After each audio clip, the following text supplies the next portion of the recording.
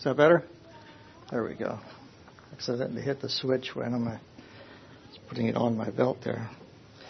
All right. So paying a little tribute here, I just really appreciate this emphasis that we have had this whole morning on the idea that it's really what's in the heart that matters. The same things can happen to you. You can have failure, you can have success, but what's in your heart will determine whether you're proud or humble. Whether you have gratitude or self-righteousness makes all the difference. So I appreciate that. And also I noticed, maybe I'll just leave the hands on the bottom there because I have room for that. Also noticed this morning that there are different size hands here. And so whether you are big or little, whether you're old or young, whether you're male or female, it all makes a difference whether you have your heart at the right place. And whether what you're doing with your hands is effective. Now I have another word for you to think about.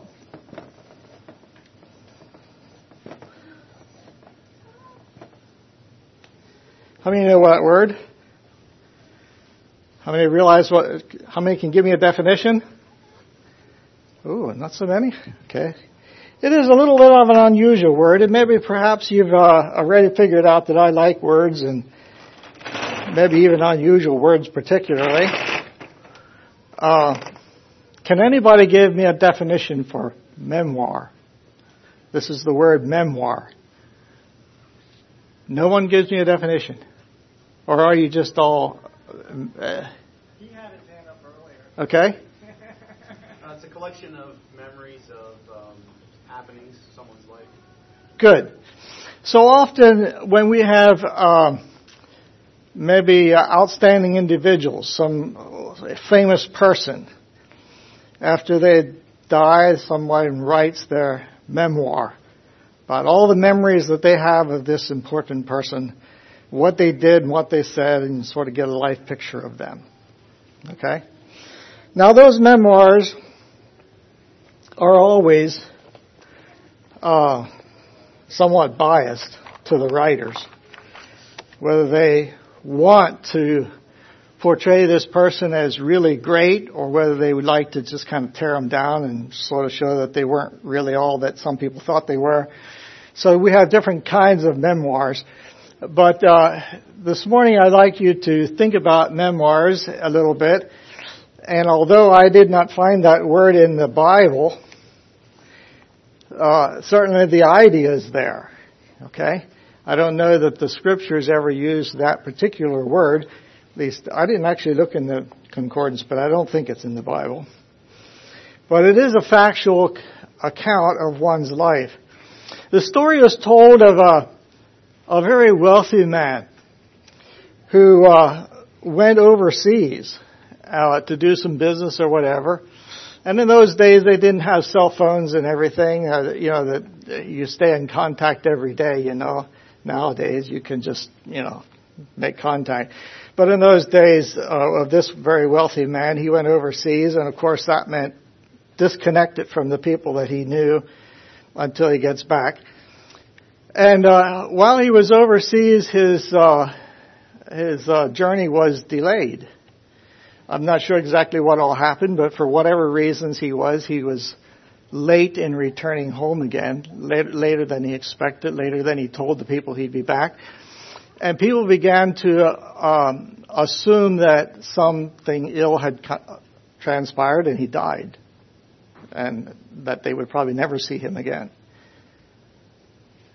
This real wealthy man had a lot of stuff. And of course you can't just let stuff, be unattended.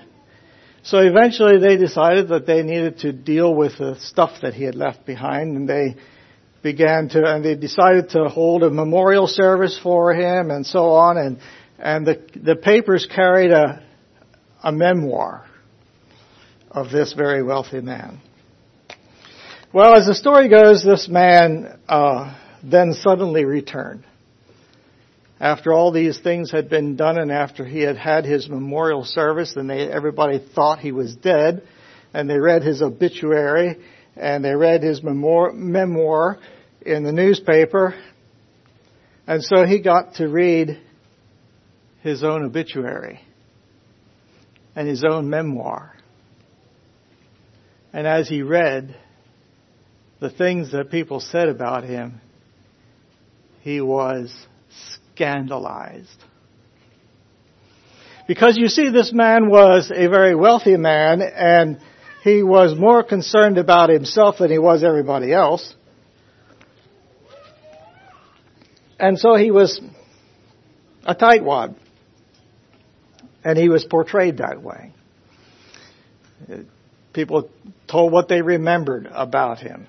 And as he read those memoirs, he decided that isn't the legacy he wanted to leave. And so he changed and his life right there, and he began to give away his wealth and his riches. And he did this and that and all kinds of things, and I forget the man's name anymore. I wish I remembered that. I'm not sure if it was Ford or Rockefeller or somebody like that. I don't remember the name. But he made a foundation, and he decided to do good things with his money before he died. That's what happens when people stop to think about their whole life. When they stop to think about the way they have lived. And so this morning I'd like you to think about, what is the memoir that you are writing about yourself? Because sometime there will be a memoir. More on that later. Okay, change of thought a little bit. What is the most important thing in life? What do people seek for? What is the universal desire of men's hearts and women's? And that answer could be happiness. You know, the people universally want to be happy. Think about that. People universally want to be happy. To have good life. To have nice things. It's kind of the way we're wired, isn't it? Well, there was another very wealthy man. This man was a wise man rather than the foolish man I first of all mentioned here. There was another very wealthy man, and one of the things he decided to do with all of his wealth was to stop and consider and study and find out what was the very best way to live. Wouldn't you like to know what the very best way to live is? Maybe you've already guessed who I'm talking about. This man actually wrote a memoir about himself. A lot of memoirs are written by other people, you know. But this man wrote a memoir about himself. His name, of course, was Solomon, and he wrote the book of Ecclesiastes. And I'd like to take some thoughts from Ecclesiastes this morning. Perhaps you have found the book of Ecclesiastes to be a little, how shall I say this? Some people read Ecclesiastes and find it to be rather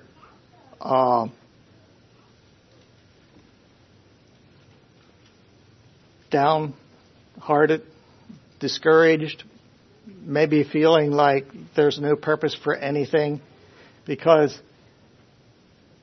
some of the verbiage in this thing says, you know, that behold, all is vanity and vexation of spirit, and there's no profit under the sun, and you know, you do your best and you find out that it's bunk.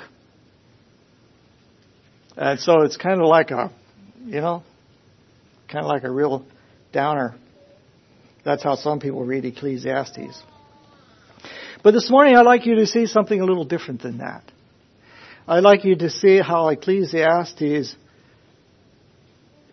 is the memoir of a man who tried everything humanly and what he discovered about it.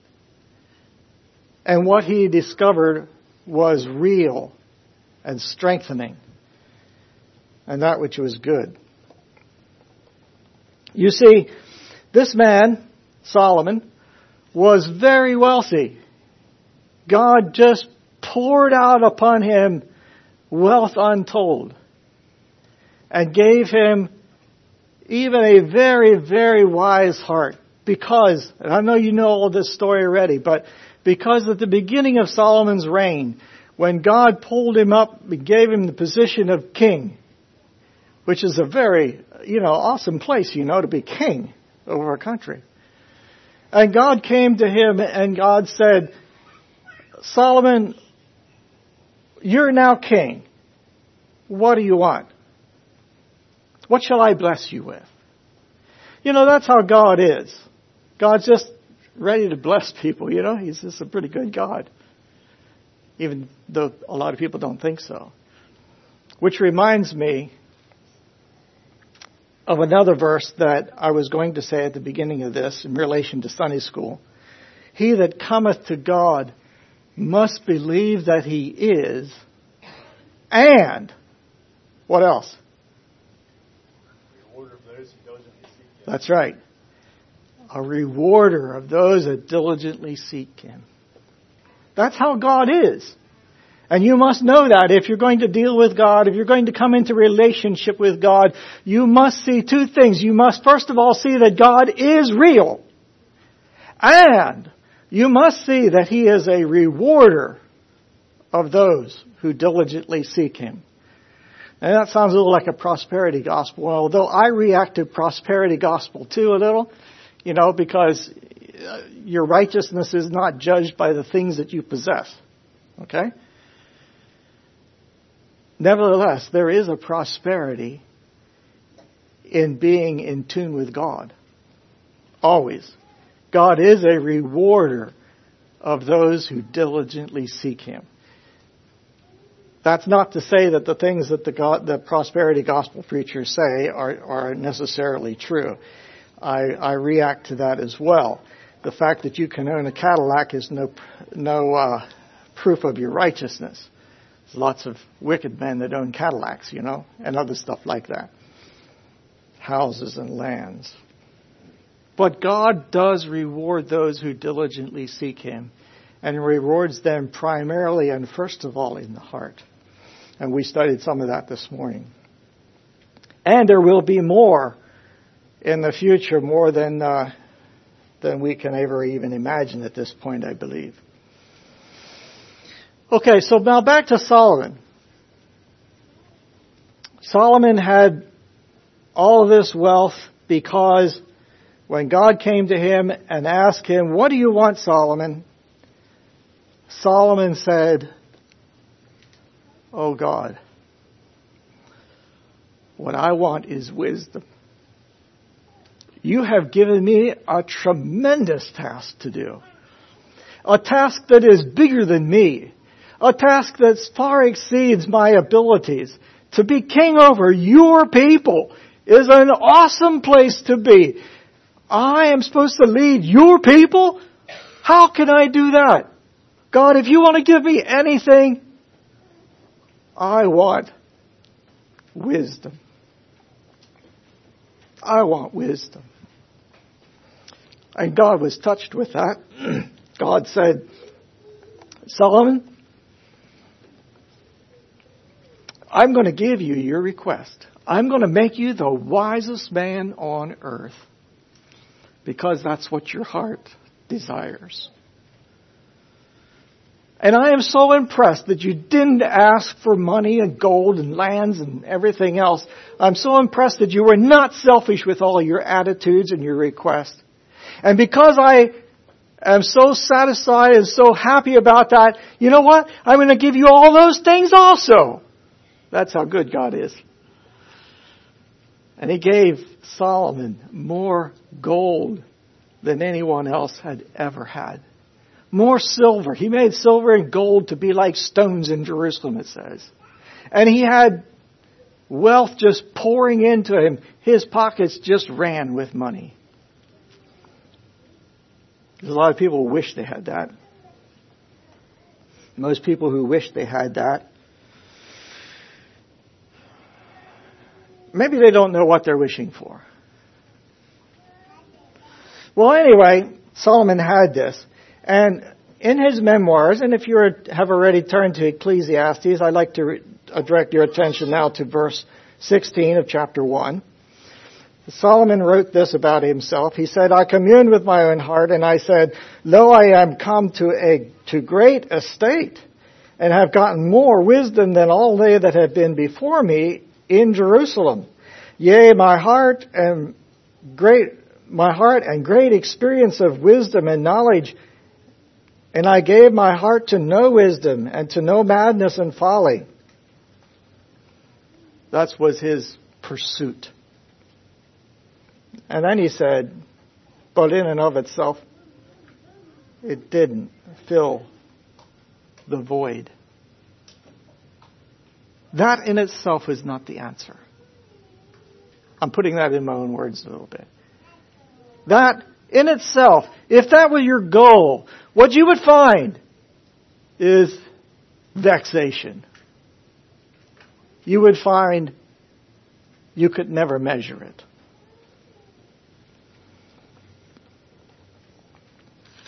He went on. Chapter 2. He said, I'm going to put myself into figuring out what would really make people happy. And, I guess you've heard laughter is good medicine. Well, he said, I'll check that out. I'll prove my heart with mirth and enjoy pleasure. And you know what? Laughing all the time, it gets old. Just joking all the time gets old. It's not there. Well, I'll try something else. I'll try wine. Jolly time. You drink and you laugh and have a good time and woo-wah. Sounded like maybe that would be a way to be happy. And he said, nah, it wasn't there.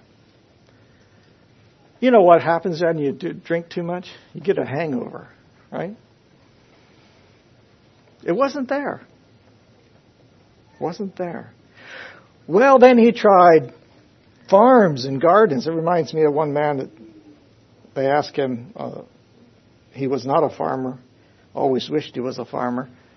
And they asked him what he would do if somebody gave him $1 million. He said, well, I'd buy a farm and I'd farm until it was all.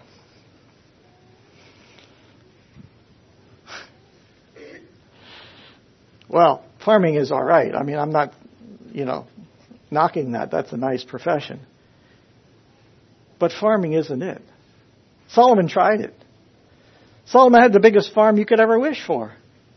Solomon had acres and acres and acres of land, and he did every crop you can imagine on it. He tried everything. He tried vineyards and orchards and Solomon tried it all.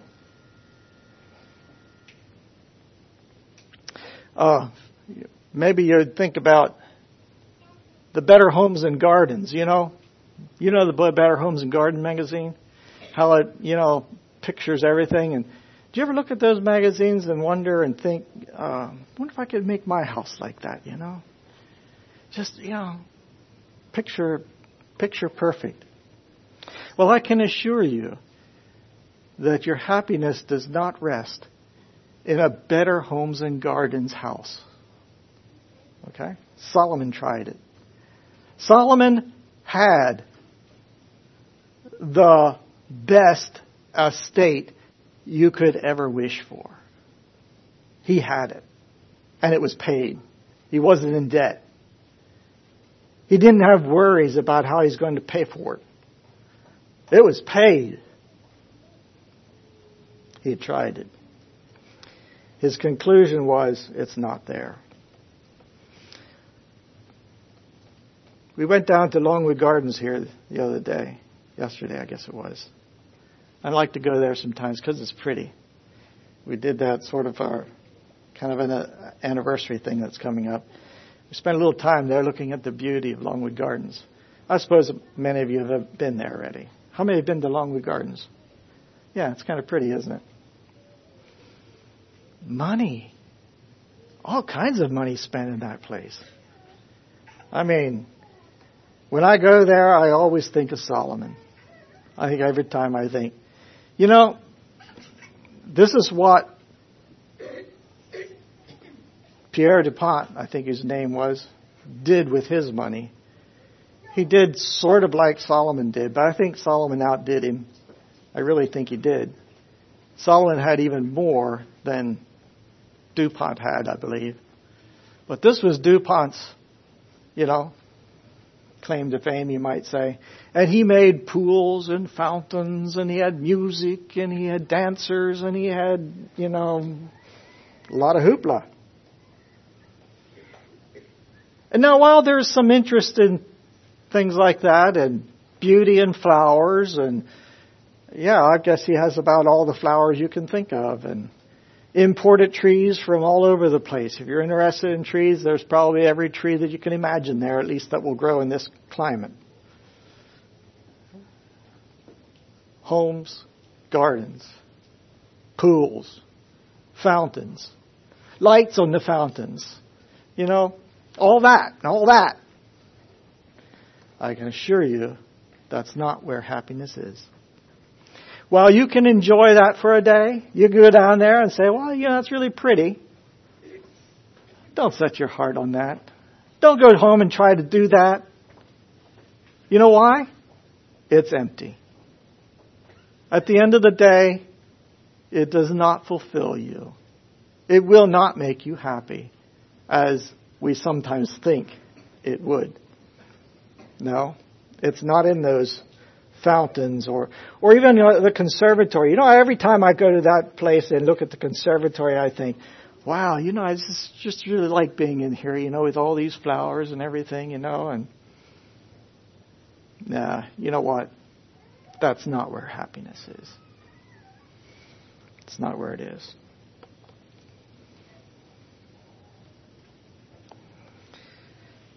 As a quest for life, even beauty is vain. There is a place for beauty. There is a place for enjoyment, but it's not the whole story. Solomon tried servants. Oh, if I could have just everybody do all of the work for me, And he had multiple servants for everything. He had men servants and maid servants, and he didn't have to do any of the work. Just tell somebody else how to do it. I want you to do this. I want you to do that, and it got done. But that didn't fill him. Solomon tried singing. Oh, good. Some of you like music pretty good. I know that. That's good. Music has a definite place. You know what? Music as a quest for fullness will leave you empty. It will. You can study music to the nth degree, and you will not have accomplished. Solomon tried it. He had instruments, singers of every kind, musical instruments. And he said, nah, it wasn't there. He tried education. Some people just think that if they just had more education. Education. Well, education has its place. I'm not knocking that. I mean, knowledge is powerful. But it's not the fulfillment. And if you had a master's degree in everything there was, I think maybe Solomon had that, a master's degree in everything there was. And he found it empty. Wives. Some young men just think that if they just get married, they're going to really be happy. Well, getting married is wonderful. I tried that. I'm glad I have a wife. But I can tell you, that's not where the happiness is. If you get married thinking that that's what's going to make you happy, I think you might be in for some surprises. Okay? I think you will find that not everything in marriage is, happiness to the core. Although I have a very good marriage and a very wonderful wife. Solomon had more wives than there are days in the year, I believe. So if getting a wife or wives is fulfillment, he should have had the most that anybody could ever have. But I don't think he had it. Solomon tried gold and silver and gems and the like. You could say that Solomon tried it all. And what did he discover? What he discovered was that actually having more means more work. Interesting. Sometimes the possessions we have own us instead of we own the possessions. The more you have, the more you have to take care of. And so as Solomon began to think about all of that, he began to think, well, maybe the answer is in minimalism. And he also tried that. He decided he's going to undo all the work he did. After all, he's going to deaccumulate, just get rid of all this stuff. You know what? That didn't make him happy either. He tried that too. What he discovered was that life was far more complex than that. Life is just beyond you in every way. And that getting it perfect is impossible. The ideal is always beyond you. Always. You can never get everything. It's just impossible. That's an important takeaway for you. Think about this. If what you're doing is just pursuing the things of this life, possessions and happiness, you will come up dry, just as Solomon said. It will be vanity to you, meaning empty. It will even become a vexation to you because there will be so many responsibilities that come upon you and so many things that you have to take care of. It will be a frustration to you rather than a fulfillment. That's if your heart is set on the things of this world.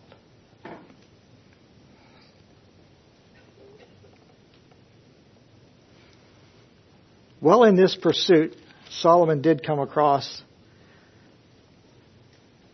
quite a few things. I'd like to highlight just a few things that he did say that he learned as we go along. Chapter 2, verse 11, he said, I looked upon all the works of my hands, and he concluded there was no profit under the sun. In other words, that's not where it's at. Even though he had tried everything. So here's a little wisdom for you. It isn't in things. He wrote that down for us. Somehow or other, it seems that even in our modern day, we have a hard time getting a hold of that. We all still think that if we just had certain things, we'd be happy. Isn't that true? No. No profit in that under the sun. All right? So what would you go for? What could you? How do you bring this together? Verse 24 there, chapter 2. There is nothing better for a man than that he should eat and drink, and that he should make his soul to enjoy good in his labor. This also I saw that it was from the hand of God.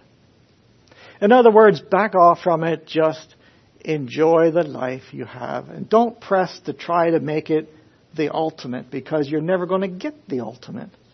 But enjoy what God gave you because God gave it to you. And be thankful. Now that's simple enough, isn't it? But can you really get a hold of that? Think about that. Are you actually living life that way? That you just enjoy what God has given you. And take it with gratitude. Not striving to just, more. Just take it as a gift from God.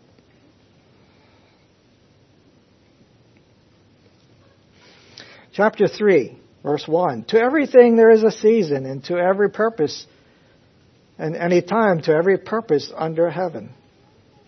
There's time to plant, time to be born, time to kill, time to die, time to weep, a time to laugh, and it goes down through all kinds of things. Take every shade of life as it unfolds to you and find out what God has in it for you for the moment. For there is a time and a place for everything. Now some people get all bent out of shape about the things that happen in their lives because sometimes things happen, right? Sometimes things actually happen that you don't choose. Is that right? How many of you have found that things happen that you didn't choose? Oh, come, everybody get your hand up because y'all, I know. It's a universal fact. Things happen. Things you didn't choose. They happen. All right? There is a time for all of those things. It's a season that you go through. It's a time that God reveals to you a different form of the life that you have been given. A time for you to study, to understand what God is doing, even with those sorrows, even with those things that you would never ask for, never choose. Even the death of your favorite person. Even the sorrows of wayward children. That's a real sorrow. There is a time for those things. There is something that God is doing in your heart, and it's precious. There is a time for all of those things. Give God thanks for it. Learn the things that God has for you in that shade of life. There is a time for everything. Chapter 3, verse 11. He hath made everything beautiful in its time. Also, He hath set the world in their hearts, so that no man can find out the work that God maketh from the beginning unto the end. Now, maybe you can't find the beauty in everything. Keep looking. Because once you have gotten the attitude that you should have, you will find it is beautiful in its time. Even the bad things. Yes, even the bad things. If you look, if you study, you will find God has made everything beautiful in its time. Maybe not the way you would have chosen it. Probably not the way you have chosen it. And the last part of that verse, no man can find out the work of God from the beginning until the end. There are some things that just kind of get beyond us in every way. And you will never quite figure out what God is doing. Okay? So there are some things you don't have to explain. Okay? You just have to accept them. And see what you can understand about them. And be glad about the things you can understand. And leave the things that you don't understand with God. Because you will not find it out from beginning to end. You will not be able to write a full definition of all that God's doing. That's beyond you. Verse 13. And also that every man should eat and drink and enjoy the good of all of his labor. It's a gift from God. And every man should know that I know that whatsoever God does, it shall be forever. And nothing, I like this part, and nothing can be put to it, nor anything taken from it. And God doeth it, that men should fear before Him. I want you to know for surety this morning that God is a sovereign God and He is in control of everything that happens in your life and He makes it good, whether or not it feels like that. Can you accept that? I know that everything that God does is perfect. You couldn't do it better than God does, and you couldn't take anything from what God does to make it better. If you have faith, you can believe that. And he that cometh to God must believe that He is, and that He is a rewarder of them that diligently seek Him. Let's flip back a few more pages.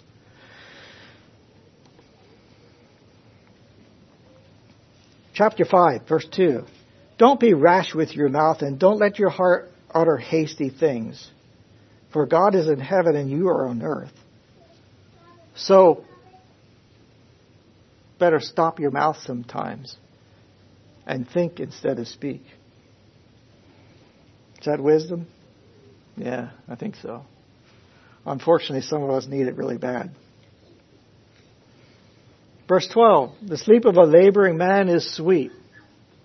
Yeah, you figured that out already, haven't you?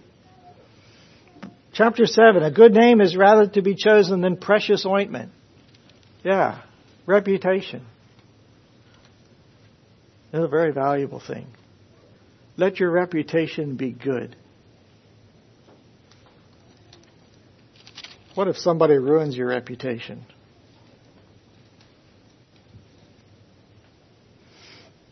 Sometimes that happens. Sometimes even a good reputation, though you have tried the best you could, you get ruined. And sometimes not your own fault. Just don't let it be your fault. God will take care of the rest. Chapter 10. Here's one I'd like to pick out.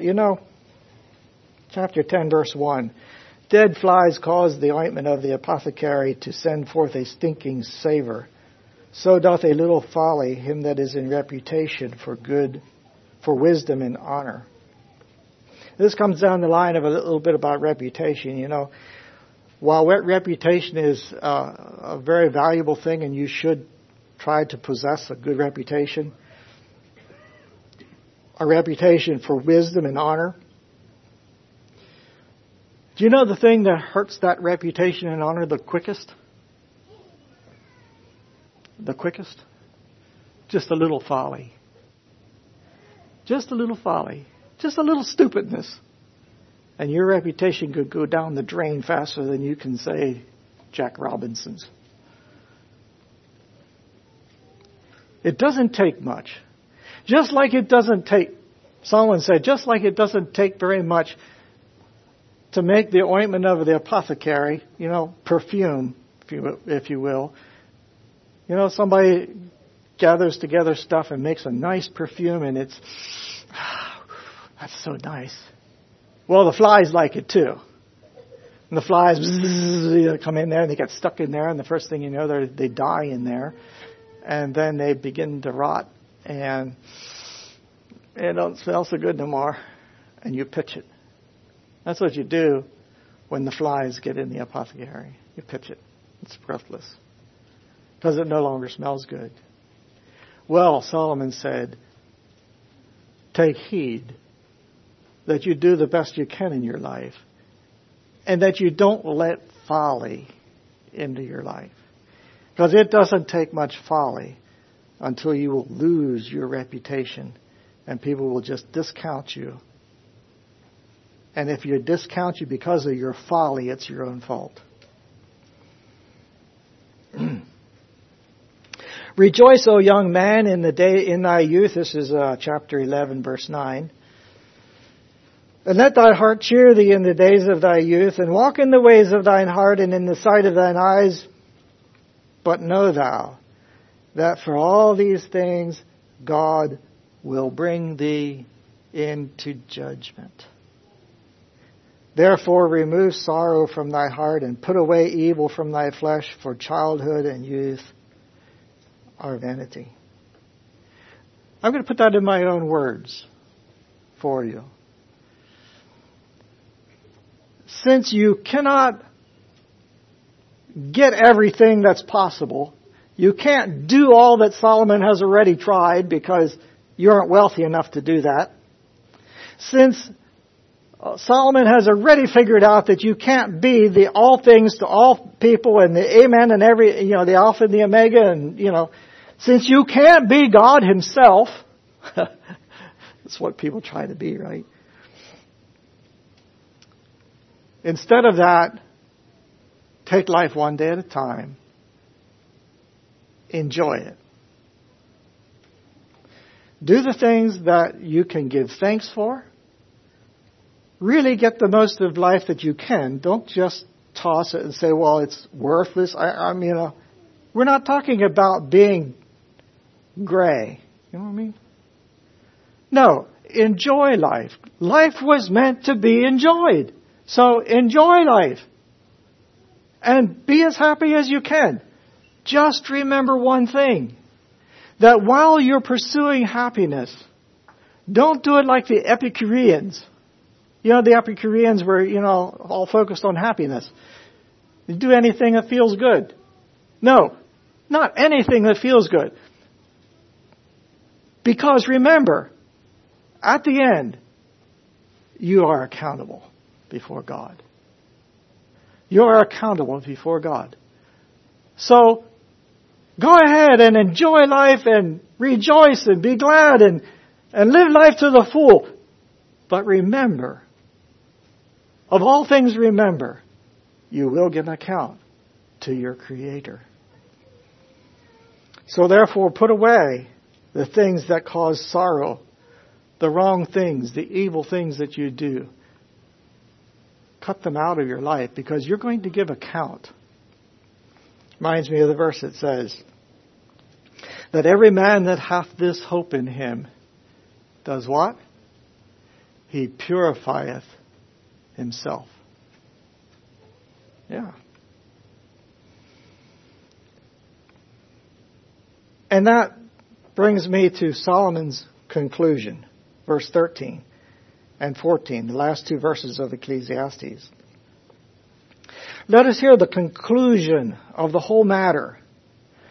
Fear God, keep His commandments, for this is the whole duty of man. For God shall bring every work into judgment, and every secret thing, whether other people know about it or not, whether it be good or whether it be bad, it's all going to come to judgment. Remember that. Okay? Remember that. Reminds me of the book of Revelation. The book of Revelation in chapter 20, and you can go there if you like. Chapter 20. Let's see, flip over here. Revelation 20, verse 11 through 15. Says, And I saw a great white throne, and him that sat on it, from whose face the earth and the heavens fled away, and there was found no place for them. I saw the dead, small and great, stand before God. What an awesome day. They stood before God, and the books were opened.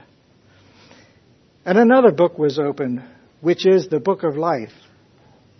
And the dead were judged out of those things which were written in the books, not the book of life, the other books, according to their works. So according to this verse here, there is a memoir being written about every one of you and everyone else. There's a story that is being written. And one day you will stand before God, the Creator, and the book will be open, and all the things that you did will be unfolded. Yeah. Now, memoirs that are written today, as I had said earlier, are often biased. And if you were writing your own memoir, I know what you would do. You would put certain things in and certain things not in. Right? Right? If you were writing a memoir about your life and you wanted everybody to read it, would you write every single thing down that you ever did? How many of you would? No hands? Okay. No, I wouldn't either. See, that's how biased we are. But I'm telling you this morning that on God's Word, I believe, the memoir that's being written isn't going to be written by you. You are writing it with your deeds, but it's being recorded, and it's being recorded accurately. It's being recorded unbiased. It's being recorded unabridged. Nothing left out. That's an awesome thought. It's being recorded neither gilded or tarnished. It's not embellished. It's not gold-plated. It's not made to look better than it is. And it isn't tarnished. It's not made to look worse than it is. It's the accurate account of your life. Yeah, that memoir is being written about everything that you do.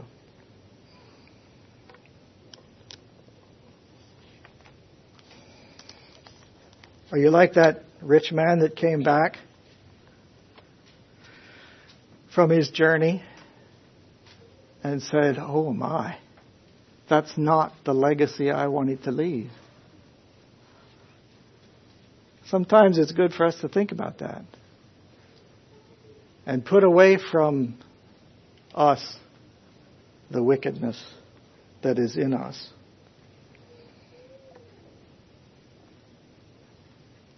Now, of most importance, I need to read the next verse here yet. Where is our line? Right. And the sea gave up the dead which were in it, and death and hell delivered up the dead which were in them, and they were judged every man according to their works. And death and hell were cast into the lake of fire, and this is the second death. And whosoever was not found written in the book of life was cast into the lake of fire. That's the word of God. And what I see out of this is that the most important thing that could ever be is that your name is written in the book of life. See to it that your name is written in the book of life. Because you know what? That makes all the difference of what is written in the books. You see, if your name is in the book of life, you have given evidence, you have changed your life, you have followed after King Jesus. And that makes all the difference. Because the things that God brought into your life and allowed you to experience were there for your learning, there for your encouragements, or there for your changing. And those people whose lives are not found in the book of life, when you miss that important part, everything that you have done becomes a testimony of who you are without God. And every one of you without God will come up short. I don't care how good you've lived. You will come up short without God. And those who have come up short without God will be cast into the lake of fire, destroyed with all evil, because you have not come up to what God intended for you to be. That's tough truth, but it's the truth. Okay? Now those of you whose names are written in the book of life, and I hope that's most of you or all of you, for those of you who have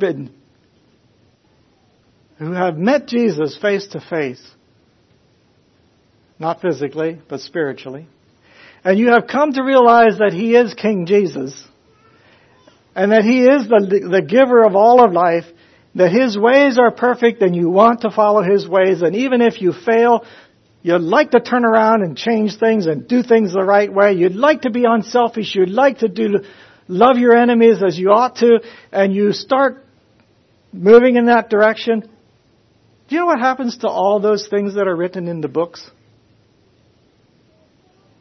Instead of being evidence against you, they become experiential. They become lessons of life unto life.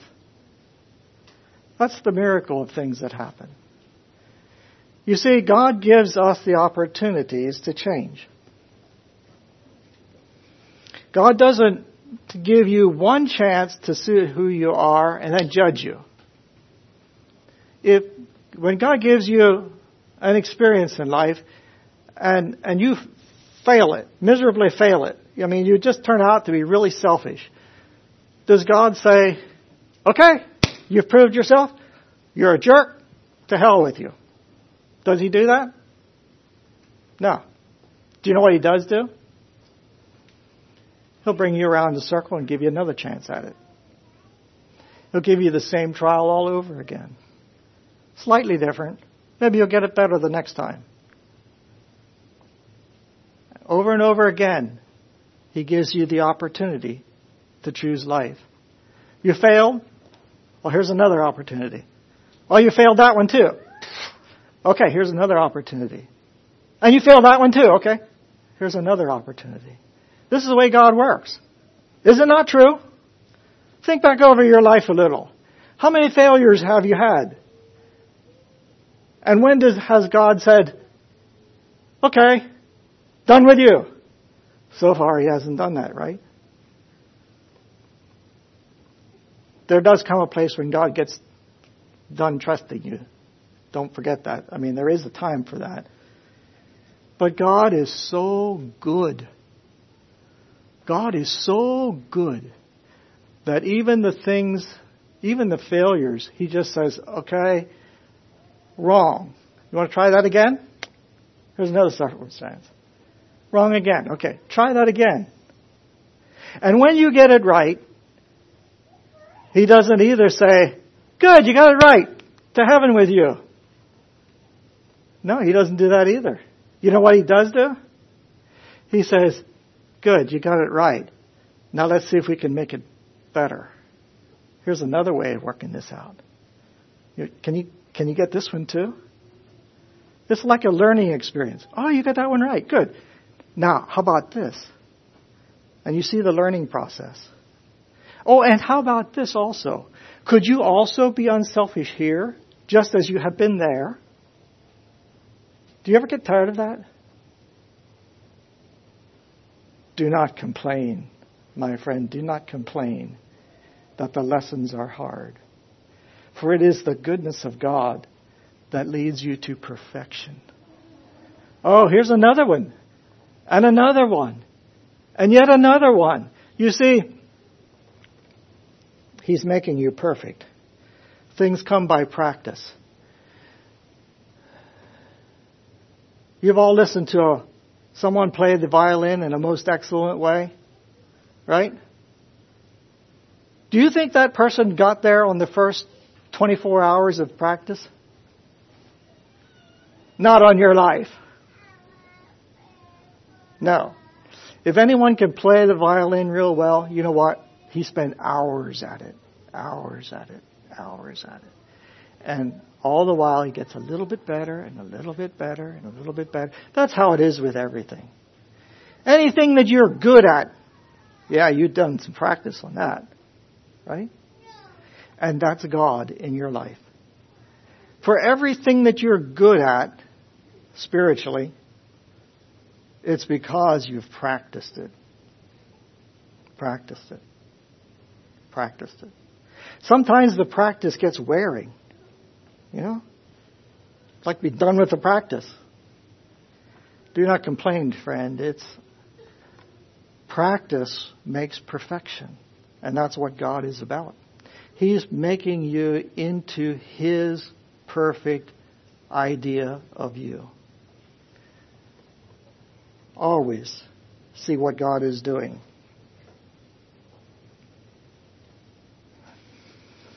I'd like to close with this song yet. Swiftly we're turning life's daily pages. Swiftly the hours are changing to years. How are we using God's golden moments? Shall we reap glory or shall we reap tears? Into our hands is given the gospel, the good news. Into our hands is given the light, the understanding, the opportunities. Haste, my friend, let's carry that message to others. God's precious message, guiding the erring back to the light.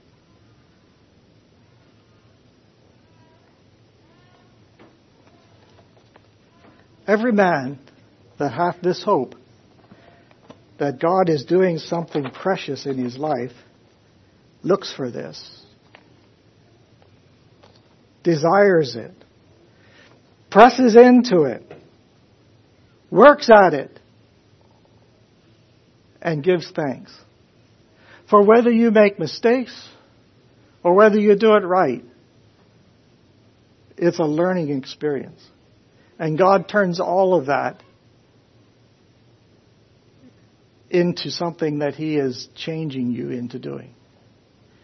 And I am so thankful that, see, I don't have the Sunday school lesson, but you know, the Sunday school lesson ended with the ultimate victory that God is going to have. Okay? And God is going to have a kingdom. Okay? He's going to have it.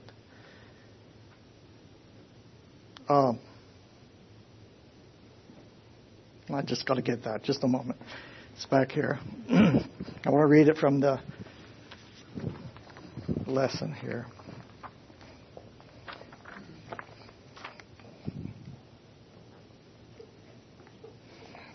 Yes, I was losing a little bit of my thought.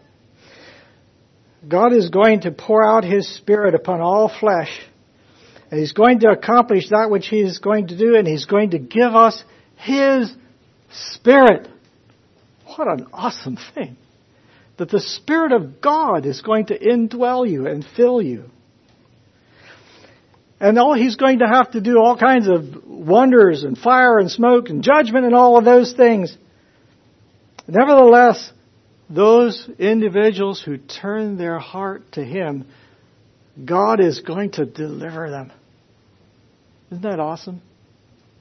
God is going to deliver them all. Every one of them. Do you know why? Because God has planned in Joel's day here, it had not yet come to pass. He said it'll come to pass that in Jerusalem, in Mount Zion, and if I can add today, on Mount Calvary, there has been a deliverance brought forth. And the forgiveness of sins for all the things that you've done wrong can be just canceled, wiped away, and changed into a learning experience. Are you thankful for that this morning? Are you thankful that at the end of your life, when you stand before God, you can know that all the things that you've done wrong are forgiven? And that God looks at them as a learning experience. Not a judgment of your life. Not of, well, have you done enough of good things that you can pass? No, none of you have. You've all been great failures. Okay? But when you have this deliverance that has been given to you on Mount Calvary, all of those wrong things become learning experiences. Is that the way you take them today? Is that the way you have transformed your life? Are you willing to make them learning experiences and to follow after King Jesus? If you have this hope, you'll do that.